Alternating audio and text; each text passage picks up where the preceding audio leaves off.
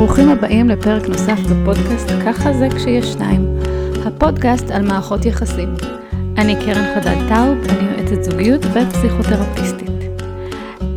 רוב הפרקים עוסקים במערכות יחסים ובאינטראקציות שיש לנו בין אנשים, והיום אני רוצה לדבר על איזשהו מאמר שקראתי של אסתר פרל, שהיא מומחית במערכות יחסים, מומחית בינלאומית במערכות יחסים ששווה לעקוב אחריה ברשת, והיא מדברת על foreplay.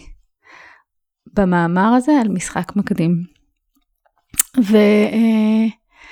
ואני רוצה כזה לחשוב ביחד, מהו משחק מקדים עבורכם, האם הוא בהכרח קיים רק במרחב המיני.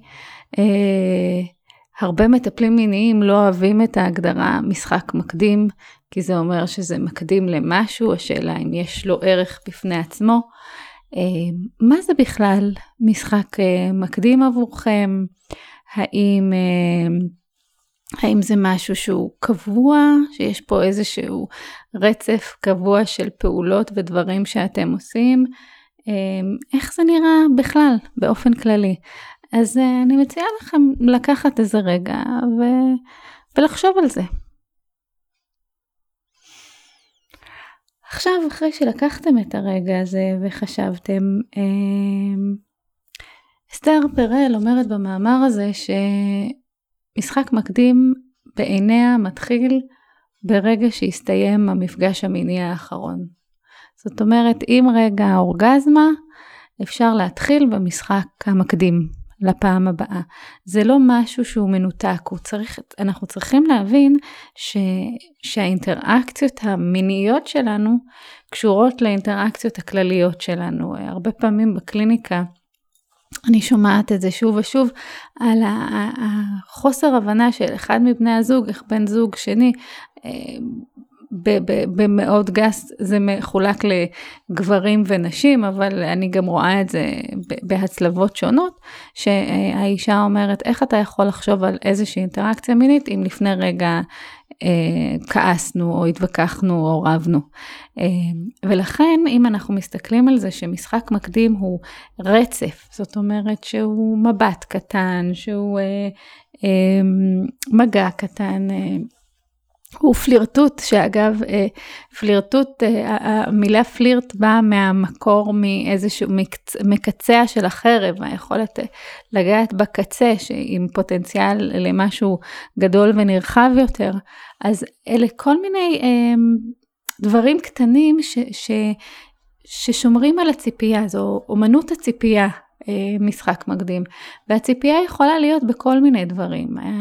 הבנייה של ההתרגשות יכולה להיות סביב, למשל לקראת יציאה לחופשה, כשאנחנו אורזים, אז אנחנו מעלים את רף הציפייה שלנו בזה שאנחנו מתכננים מה לקחת ואיך נהנה מהשימוש בבגד הים הזה, או איך נרגיש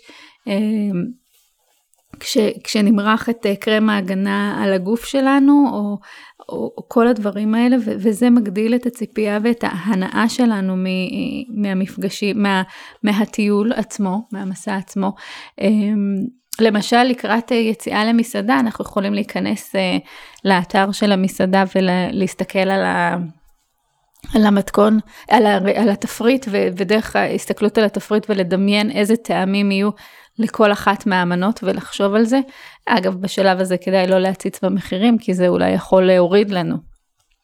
ואגב כך, היכולת שלנו גם לדעת מה מעלה ומה מוריד עבור בן הזוג, היא ידיעה מאוד מאוד משמעותית. כי אם אנחנו רוצים ועובדים על יצירת איזושהי התרגשות וציפייה משותפת, ובנייה של החשק שלנו. הרי משחק מקדים הוא כביכול הכנה של הגוף, אבל ההכנה הזאת היא יכולה להיות גם הכנה של החשק, של הרגש אצלנו. אז אנחנו צריכים לדעת גם מה מוריד לנו, או מה מוריד לבן הזוג שלנו, ולהיות מאוד מאוד רגישים ביצירה של המרחב הזה. משחק מקדים הוא משחק, והמשחקיות שלו היא באמת בנויה מהיכולת לדעת איך לגעת, איך להביט, איזה קולות להשמיע, איזה מילים לומר. והרגישות הזאת היא מאוד מאוד משמעותית במרחב הזה, כי המרחב של האירוטיקה הוא מרחב שמייצר, שצריך לנוע על קו מאוד מאוד דק בין מסתורין וכאילו, או באמת איזשהו סוג של סכנה, או לא מוכר, לבין המקום הבטוח והחשוף.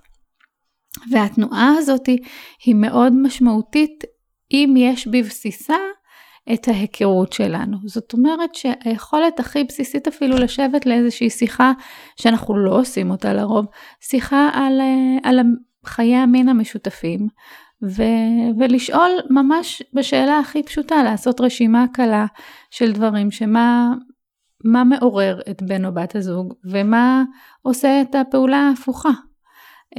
לשאול האם שימוש האם סקסטינג זה משהו שהוא מעורר את בן או בת הזוג, או שהוא דווקא גורם להם להרגיש לא נעים, הרגשת טריגריות או דחייה, זהו מידע שהוא מאוד מאוד מאוד משמעותי עבורנו, כדי לדעת איך לגשת אל בן או בת הזוג. אם אני אומרת משהו ביקורתי שלא קשור בכלל למרחב המיני המשותף, אלא קשור בכלל לבלגן, לקוד לבוש, לא משנה מה, לאיחורים, יכול להיות שזה משהו שלגמרי גורם לבן הזוג שלי להרגיש שלא ראוי, לא נעים לו עם עצמו, או כל מיני דברים כאלה, ואז אם אני מעליבה את בן הזוג שלי, איך אני אצפה שיהיה לו נעים ונוח במפגש המיני. אז שלב אחד מאוד מאוד פרקטי, זה היכולת להבין מה מעלה, ומה זה turn on ומה זה turn off עבור בן או בת הזוג שלי. ועוד קודם לכן חשוב לי לדעת, מה הם הדברים שנעימים לי, מה הם הדברים שלא נעימים לי, ואיך אני יכולה לתקשר אותם. הרבה פעמים אני מצפה שבן או בת הזוג שלי ידעו מראש מה נעים לי ומה לא נעים לי, ואם אני לא מתקשרת את זה, אם אני לא אומרת את הדברים האלה, איך בן או בת הזוג ידעו אותם, ועוד קודם, שוב, אם אני לא יודעת אותם, איך יש לי ציפייה שהם ידעו וינחשו. אז לחשוב, לדמיין את עצמי, אם אנחנו חוזרים למרחב המשחקי, למרחב של הציפייה, לדמיין את עצמי במפגש של פורפליי, של משחק מקדים, ומה נעים לי שמה. איך אני רוצה שזה ייראה, אפילו בהכי הכי גדול שיש, זה מאפשר לי לקבל מידע, איזה ריחות נעימים לי, אולי אני רגישה מאוד לריחות, וריחות יכולים להיות מפריעים, איזה טעמים, איזה מגע, איזה סרט אני רוצה לראות. כל הדברים האלה כמרחב הנאה בפני עצמו. זה עוד משהו שהוא מאוד משמעותי. זה לאו דווקא משחק מקדים, זה לא צריך להיות משוואה, שאם זה ועוד זה שווה את המפגש המיני שכולל קיום יחסי מין מלאים, איך שאתם לא מגדירים יחסי מין מלאים. זה לא חייב להיות ככה. המשחק המקדים בפני עצמו יכול להיות משחק מלא, יכול להיות מרחב מיני מהנה ומשמח ומספק ברמה שהוא נכון לכם באותו שלב, ויכול להיות שלשמר את המתח הזה רק יכול להיות לכם נחמד, וזה לא חייב להיות אכזבה, וזה מקום שבו אפשר גם לדבר על הציפיות שלנו, ועל היכולת להתאים את הקצב לשני בני הזוג. אז משחק מקדים הוא משחק, ולהישאר במרחב המשחקי, לפתח ולהתאמן על אומנות הציפייה, לדמיין את עצמי בסיטואציות עתידיות, ובו זמנית אני יכולה לדמיין את עצמי במה יכול להיות, ולהיות בכאן ועכשיו, וזה רק מעלה את ההנאה.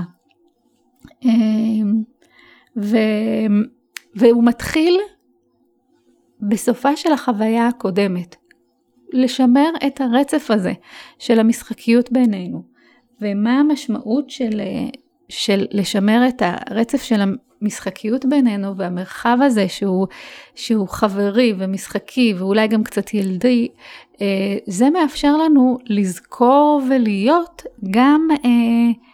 גם במרחב הזה, כשיש בינינו חיכוכים או אי הבנות או מריבות. כי אם אנחנו זוכרים שאנחנו בסך הכל כיף לנו ביחד וטוב לנו ביחד, אז אנחנו יכולים לבוא ולנהל גם את השיחות הקשות יותר, גם את המריבות שלנו במרחב שהוא בסך הכל חברי, בסך הכל ביחד. ולכן יש חשיבות לא לעשות הפרדה דיכוטומית מאוד מאוד ברורה בין זה מרחב מיני וזה מרחב שבו אנחנו מנהלים את הבית או מתווכחים על הבית. לא, אלא יש היכולת לשבת ביחד לכוס קפה ולשים, גם כשאנחנו מדברים על ניהול החשבונות של הבית, להניח את היד על הברך של בן או בת הזוג, או את היד שלך על היד שלי כשאנחנו שותים כוס קפה ביחד. זה המרחב המשותף גם כשאנחנו מדברים על איפה אנחנו נעשה את החגים. וזה מרחב שמייצר איזשהו רצף שהוא כולל את כל מי שאנחנו. וזה משהו שהוא נורא נורא משמעותי במפגשים המיניים, שיש בהם משהו מאוד מאוד חשוף ומאוד מאוד פגיע, היכולת להרגיש שבן או בת הזוג מקבל את כל מי שאני ומכיל את כל מי שאני, זה מה שגם מעצים את החוויה. כי שוב, אם אנחנו מדברים על מרחב האירוטי כמרחב לא לגמרי מוכר, קצת מסוכן, אז היכולת לחשוף את עצמי עוד ועוד, היא להביא את עצמי למקום שהוא מסוכן עבורי. וכשאני מרגישה בצד השני של זה את הידיעה שאני בטוחה במפגש הזה, אני בטוח במפגש הזה, היא אוהבת אותי, היא חושקת בי, אלה הדברים שרק מעצימים את החוויה. אז פרק מיוחד שעסק במשחק מקדים, ומציע לשחק את המשחק הזה בכל מיני אספקטים בחיים, גם לקראת יציאה למסעדה, גם לקראת יציאה לחופשה, גם לקראת קריאה של ספר חדש אפילו, כי המשחקיות הזאת, ככל שאנחנו מביאים אותה יותר לחיים שלנו, היא מגבירה את החיות שלנו. אז תודה שהזנתם. אני קרן חדד טאוב, יועצת זוגיות ופסיכותרפיסטית. יש לי קליניקה בהר אדר ובאונליין, אני מדברת עם זוגות ויחידים גם על הדברים האלה. אתם יכולים למצוא אותי בפייסבוק שלי, ייעוץ זוגי קרן חדד טאוב, או באינסטגרם קרן חדד טאוב באנגלית. כמובן שאתם מוזמנים גם לאתר שלי www.karenaor.info. נהניתם מהפרק? שתפו עם עוד חברות וחברים. אתם מוזמנים גם לעשות follow, כדי לקבל עדכונים על הפרקים הבאים. להתראות!